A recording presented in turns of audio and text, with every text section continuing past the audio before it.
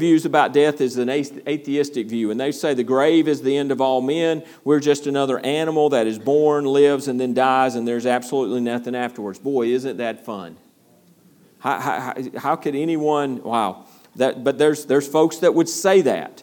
I don't know if they really believe it. I'm still not convinced. Atheists say they don't believe in God, but I'm not sure God believes in atheists because I'm not. What was the old saying? There are no atheists in foxholes. It's amazing. It's amazing how those who claim to be atheists will call out for God in a moment of need.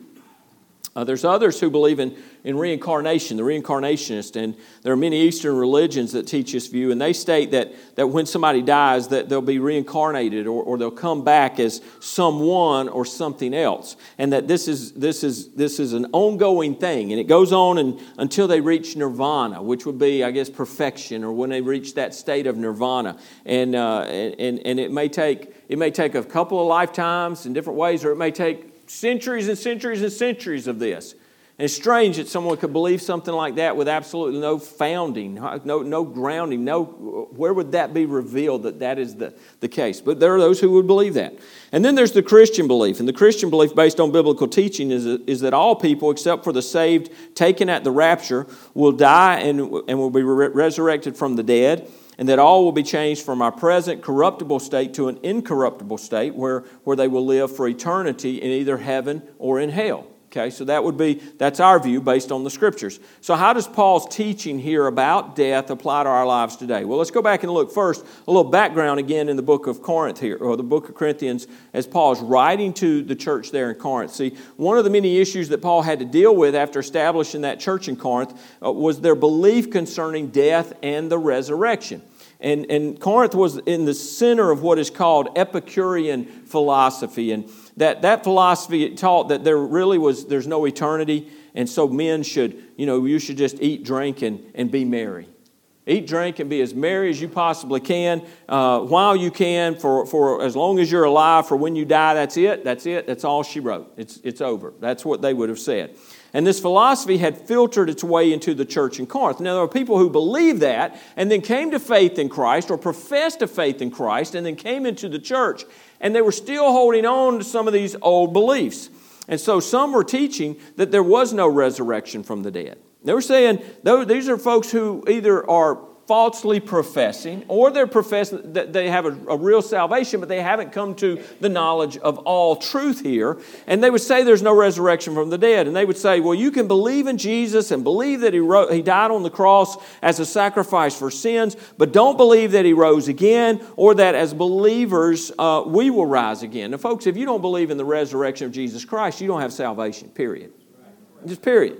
Any more than, and listen, there's some things that are very key in understanding for salvation. If Jesus didn't rise from the dead, he wasn't God. And he wasn't God, he can't save us. He couldn't have died for our sins. If Jesus wasn't sinless, then folks, he wasn't God. I see surveys that come out now that they survey Christians. I don't know who they're surveying. I really don't, because I don't know any really Bible-believing, born-again believers who don't believe that Jesus was sinless. Because if you don't believe Jesus is sinless, then what you're saying is he wasn't God. And again, if he isn't God, he can't save us. You're still lost. People would say that they believe that Jesus was this or that, but he wasn't virgin born. Folks, if he wasn't virgin born, he was not God. And he could not save us. And if any of those are true, he's still in the grave and he can't save us anyway.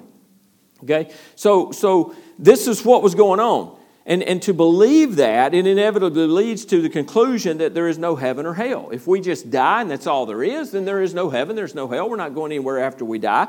And so how can you believe in Jesus? So this is where this leads to. People would get to, well, how can you really believe in Jesus who is teaching about heaven and hell when in fact there is no heaven and hell? So he would have been a liar about these things. So how can I believe in a liar? And that's where this leads. And so this teaching and belief about there not being a resurrection, it was a cancer that had to be dealt with, and Paul does that here in chapter 15. So that's the background of what's going on and what was going on in Corinth, why he's dealing with that. Now, I'll say this. Everyone will live eternally. Amen? Amen? Everyone is going to live eternally somewhere. You're going to now live, and we'll get to that, but you're going to understand everyone will live eternally somewhere. Paul brings a detailed defense of his beliefs in the resurrection, not only of Jesus only, but because of the resurrection of Jesus, the fact that all people will be resurrected. And that's what we're going to see in these verses. Again, going back to verse 21, it says, "For since by man came death, by man also came the resurrection of the dead. For as in Adam all die, even so in Christ shall all be made alive. But every man in his own order. Christ the firstfruits, after that they that are Christ at his coming." Now, what a great hope we have in Jesus' resurrection. Amen? He is the firstfruits of all who will rise. He's the first fruits. Now, I know Raymond taught on this recently about the first fruits in his small group. And it's a very well-known Old Testament term. If you go back and you write this down, Leviticus chapter 23, verses 9 and 10, it's where we see this. "And the Lord spoke to Moses, saying, Speak to the children of Israel, and say to them, When you come into the land which I will give you, and reap its harvest, then you shall bring a sheaf of the first fruits of your harvest to the priest." Now, I tell you, it's a little bit of a principle of like tithing. Okay, so the principle for us for tithing is you bring the first. Don't wait to the end. Don't bring God what's left over. Commit to God what you're going to give Him, and make that be the first thing that comes out of your check, your increase. Give that to the Lord. And what it was it was a bringing of, if it's wheat or whatever it was bringing a sheaf. It was bringing some of that the first that had ripened, the first that had come up. And when you see those, anybody ever sown grass? I've sown grass. I don't have a lot of luck sowing grass. Now wait. Bahia is the worst. It takes 6 weeks for that stuff to come up. But when it comes up, man, it's exciting. You see it and you get excited because there's some little bit of it popping up right here. And then you get excited about it because you know what's going to happen is all of that was sown is going to come up. That's the first fruits. So they gather those first fruits, those first sheaves, and they would take them, and it would be an offering that they would give to the Lord. And they would take it to the priest. And the priest was going to wave it before the Lord. And it was acknowledging that this is the first that God's giving. It's the first. And it means there's a whole bunch more coming. Amen. Okay? That was really this premise of the first fruits. And so the Lord He is the first fruits of all who arise. He was the first. So let's look at this biblical example of first fruits. Now, sometimes there's the question, is death inevitable? Is it inevitable? And the short answer is yes. It's inevitable. Death is a direct consequence of the fall. It's a direct consequence of the fall. If Adam and Eve don't fall in sin, Adam and Eve are still living just like they were then. They would have been in incorruptible bodies. They would have been in sinless bodies. They would have been sinless beings. But they fell in sin. And with that, one of the consequences was death. And so when Adam and Eve sinned in the Garden of Eden, part of that, their discipline that God gave them was this. And it says it in Genesis 3:19, "In the sweat of your face you shall eat bread till you return to the ground." How did God make Adam? Dust of the ground, right? He just drew, it had to be in Georgia. I wonder about the Garden of Eden because you'd think it has to be in Georgia, that red Georgia clay, and put that together and breathed into man life. But we're just dust. That's all we are. It says, till you return to the ground. For out of it you were taken, for dust you are. You want to get puffed up about how great you are? There's you a verse. The Lord said, dust you are. That's all we are, folks. Without God's blessing, without His breath of life, without His touch, without His Spirit, with all that, we're nothing more than dust. It says, for dust you are, and to dust you shall return. Adam's sin brought sin and death to all men. The moment they fell into sin, they died spiritually. Boom, spiritually dead. They also began to die physically at that moment. That they would have never known sickness. Now they would know sickness. They would know aging. They would know the results of aging. Amen? Aren't those glorious? Yes. I used to, 10 years ago, I'd talk about getting older when I was I was older more than 10 years ago. But when I talk about being like 40, and I'd have the room would go, oh, like they feel so sorry for me. All right, I'm 55. It's different. 55 is different than 45 was. And it's a whole lot different than 25 was. Okay? Amen? So thank you, Adam and Eve. Just wonderful, wonderful. And we're inheriting what came upon them because of their fall. So Adam, he was the first fruits of all who sin and will die. For since by man came death, and for as in Adam all die.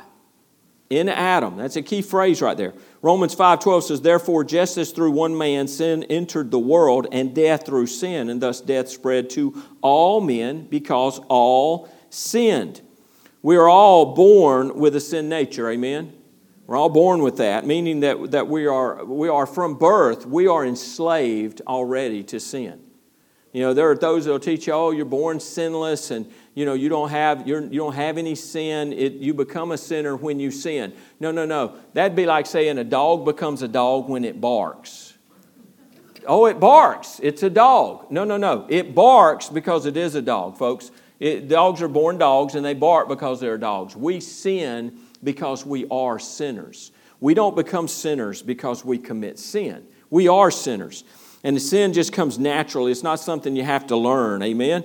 A little illustration. We got a lot of little ones in the church. And you know what? We don't have to teach children to sin, do we? No. If you've had children, you know that you don't have to teach them to sin. That little blessing. They're perfect. I mean, they're just perfect. They're adorable. They're wonderful. And they're man, they could never do anything wrong. And then one day comes along, and there's disobedience and rebellion and pride and lying and stealing and cheating and fits of rage and violence. And that's all before they're 2. Amen? You don't have to teach them. Because because we all sin, we all deserve death. We all deserve death. We have been separated from a holy, righteous, all-powerful, perfect God. We deserve that because it was our sin. And folks go, well, it's not. Well, God told Adam, take it up with him, don't take it up with God. Take it up with Adam. Because God told Adam what to do and what not to do. And what did he do? What did they do? They rebelled. And that's what man did. And when he fell into sin, sin came upon all of us, and therefore death came upon all of us. Romans 6:23 says, for the wages of sin, the right payment for sin is death.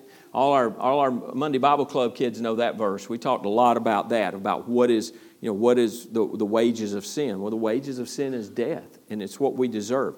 Job 14:5 tells us that there's a day coming. It says, since his days are determined, the number of his months is with you. You have appointed his limits so that he cannot pass. Hebrews 9:27 says, and as it is appointed for men to die once. That's what the scriptures tell us. We're going to die. It is appointed for men to die once, but after this, the judgment. So we have a definite time that God has appointed to us. For some, it will be earlier in life. Some, it will be later in life, but that's God's business. It's not our business. And it will come in different ways, but we all have the appointment with death. So the answer is yes, death is inevitable. None of us are getting out of this. I was having a conversation this morning. None of us getting out of this alive, right? But I was talking with someone this morning, and sometimes people get this idea, whether they're 20. A lot of times when we're younger, we think we're going to live forever. It seems to be less common to think that when we get a little older. I think about how many people that I graduated high school with, 1986. How many of those people have gone on? They've passed from this life. And you start realizing, you know what, I'm probably not going to live forever. And then I was talking this morning, I was questioning, all right, how many people that were born in the 1800s are still alive today? I don't know of any. I don't know if there is, it'd be somebody 123 years old if it was born on the last day of 1899. So, we're not getting out of this thing alive. We got to come to that realization that we are going to die. But now this is our hope. Again, we go back to verse 21. For since by man came death, by man also came the resurrection of the dead. For as in Adam all die. And we've talked about that. In Adam, even so in Christ all shall be made alive. All of mankind is in Adam. We are in Adam. And Adam is the first fruits of all who will sin and die. But by one man, the God-man, Jesus Christ, all who are in Christ shall be made alive. Now, in Christ, okay? Notice here, it's a very important distinction. Everyone who has ever lived is in Adam. Everyone save Jesus Christ is in Adam. Everybody in Adam, which means we inherit his sin and we inherit his death. But not everyone is in Christ. Okay, so that's the distinction. I remember years ago my brother was reading this verse and he called me up and we were talking about it and he's like, I don't understand this. Why isn't everybody saved? Because it says here, in Adam all die, even so in Christ all shall be made alive. Well, here's the deal. All shall be made alive that are in Christ. Spiritually will be made alive in Christ. Okay? So not everyone is in Christ, and we're going to see that in a moment. And Colossians 1:18 says, and he is the head of the body, the church, who is the beginning, the firstborn from the dead, that in all things he may have the preeminence. Because of his atoning work on the cross, because of what Jesus did for us on the cross, that atoning sacrifice, shedding his blood to cover our sin, to be the propitiation for our sin, to take the wrath of God and to satisfy that just wrath against sin that Jesus did for us when he rose from the dead. Listen, he is first in all things. Everything he has preeminence. Everything. Verse 23, but each one in his own order. First, Christ the first fruits, afterward those who are Christ at his coming. Everything's going to be done in order. Jesus would be the first to rise, and he did that 2,000 years ago. Over 2,000 years ago now. Jesus rose from the dead. He was the first fruits. He was the first of the resurrection. David Jeremiah once said this. He said, there's no other religion anywhere in the world that offers an empty tomb as its salvation. There's no other religion that has people lined up for hours in Jerusalem or elsewhere to look at the empty place where their leader is no longer. No other religion in the world. Every one of them, they're following some dead guy, some lunatic, some liar. They're not following the Lord because Jesus is the only Lord. Many pilgrims still go to Jerusalem. I was there. Many go to Jerusalem just to see the place where Jesus isn't. Isn't that strange? It's not they go to see Jesus, they go to see where he isn't, because he isn't. It doesn't matter where we go, and there's debate on whether the tomb that we go to at the Garden Tomb is actually the tomb that Jesus would have been in. They don't claim that it is, but they claim that it meets a lot of the scriptural descriptions. It could well be. Then there's the other tomb where you could go and you can look there, and you know what? To me, it doesn't matter. Because when I go, it's kind of like when we do communion. It's a memorial. I go and I know this. Doesn't matter because his body ain't in any tomb. It was in some tomb, but it's not in any tomb now. But people go over there. Multitudes go just to visit that empty tomb. And so now see this. So Jesus was the first to rise. And then the verse says, afterward, those who are Christ's at his coming. So he's told us, here's the first fruits. Jesus is the first fruits. He rose from the dead. He rose from the dead. He's the first fruits. There's going to be a multitude of others that are going to rise from the dead. And so who's next then? Those who are Christ at his coming. Folks, that's you. That's you child of God. That's you born again, you truly born again believer in the Lord Jesus Christ. That's you. So that means we're next. And when will that be? That's the question everyone wants to know, right? Well, the Lord has told us we're not going to know. The Scriptures make it clear the Lord doesn't know. God will turn to him and say, go get them, and he'll come get us. John 14, verse 1 through 3 says, Let not your heart be troubled. You believe in God, believe also in me. In my Father's house are many mansions. If it were not so, I would have told you. I go to prepare a place for you. When the Lord left, he went to prepare a place for us. Man, it must be some place. Because he, God Almighty, has been building for 2,000 plus years now, preparing a place for us. Verse 3, and if I go and prepare a place for you, I will come again. Who said that? Jesus said that. I can take that to the bank. He's coming again and receive you to myself, that where I am, there you may be also. Jesus promised His return to receive us. When? Well, it's at His coming. 1 Thessalonians 4, verse 16 through 18. Write that down. Go back and read it later. Verse 16 through 18. For the Lord Himself, not sending somebody to get us. He's coming. For the Lord Himself will descend from heaven with a shout, with the voice of an archangel, and with the trumpet of God, and the dead in Christ will rise first.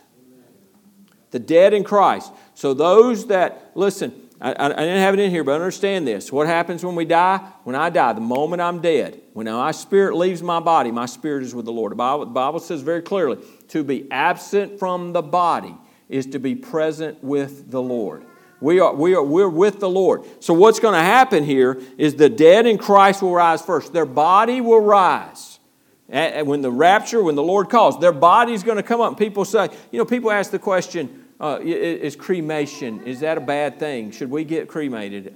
I can't find anything in Scripture that says there's a problem with that. If there's a problem with that, then those believers who died on 9/11 in those towers, there would be a problem with that.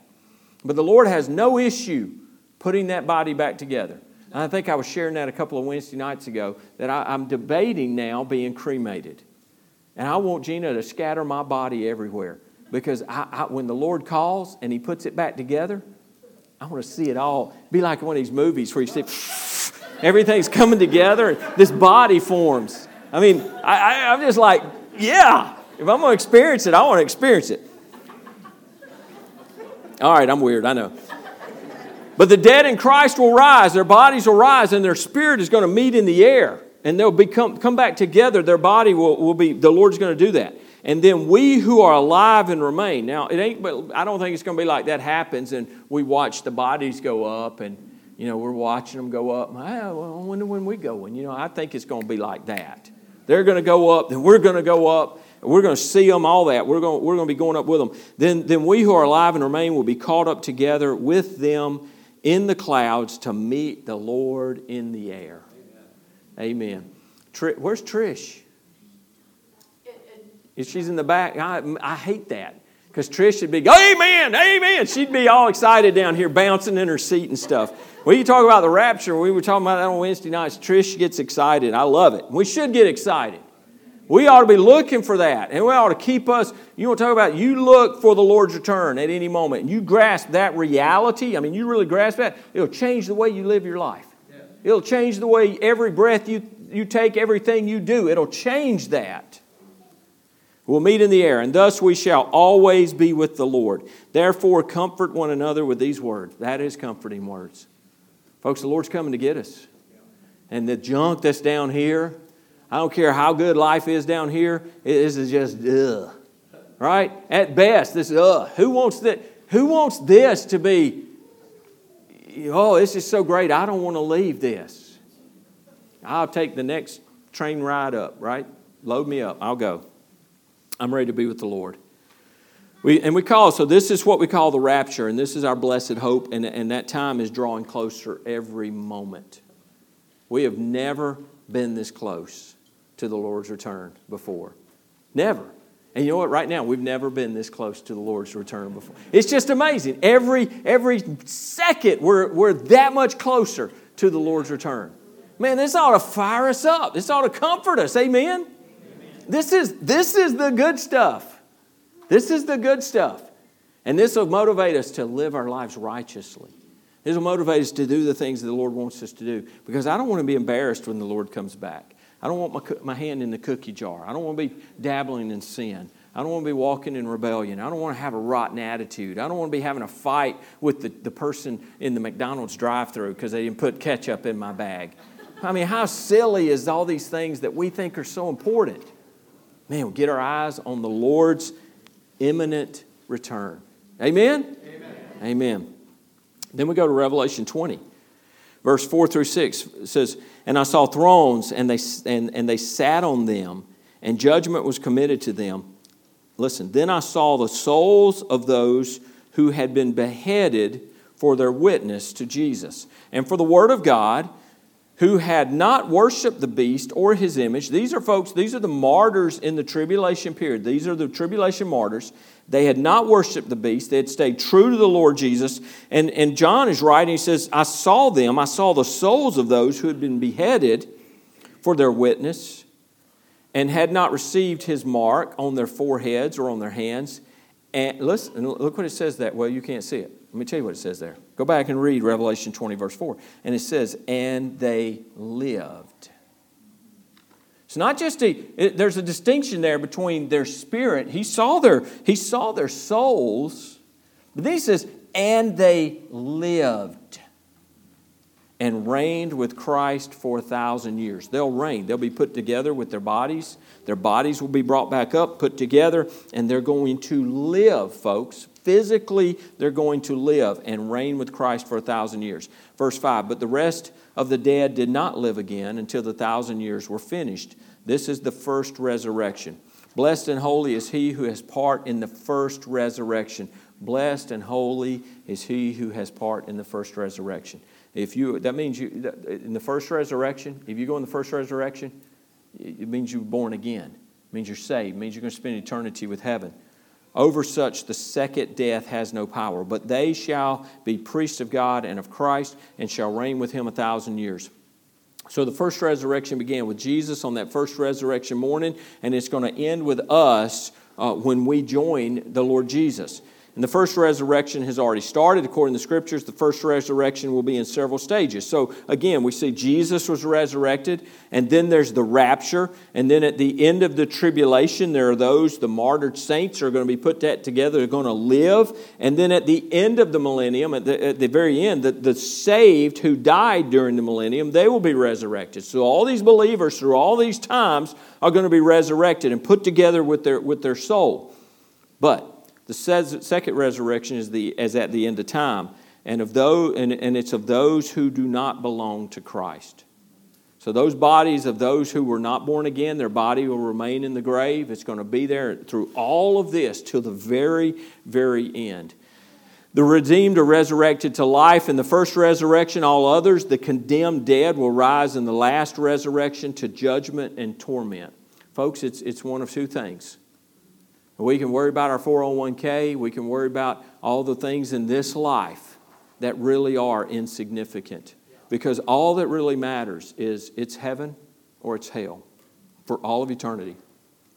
This is, some of us who are getting older in age, we're beginning to realize that life is very brief. It's brief. It flies. Fred, did it fly by? You could go 30 years and go, wow. Gene and I have been married this last week, week and a half ago, was 27 years we'd been married. And it seems like 2 minutes for her. 2 minutes underwater. 2 minutes.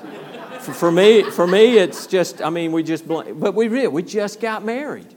We just got married and it's 27 years. We were riding down the road the other day. I said, I'm about to be 55. 15 years. I go back 15 years. That's nothing. 15 years. That was us going to Indiana. 15 years.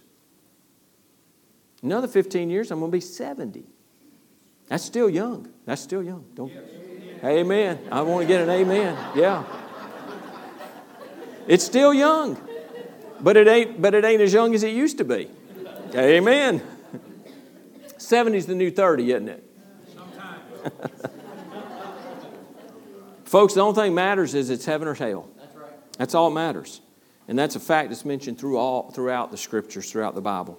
So our future hope as believers is in Jesus Christ is wrapped up in the resurrection of Jesus. Our hope it's all wrapped up in His resurrection. Why? Because Jesus rose from the dead and He is the first fruits of those who will rise later.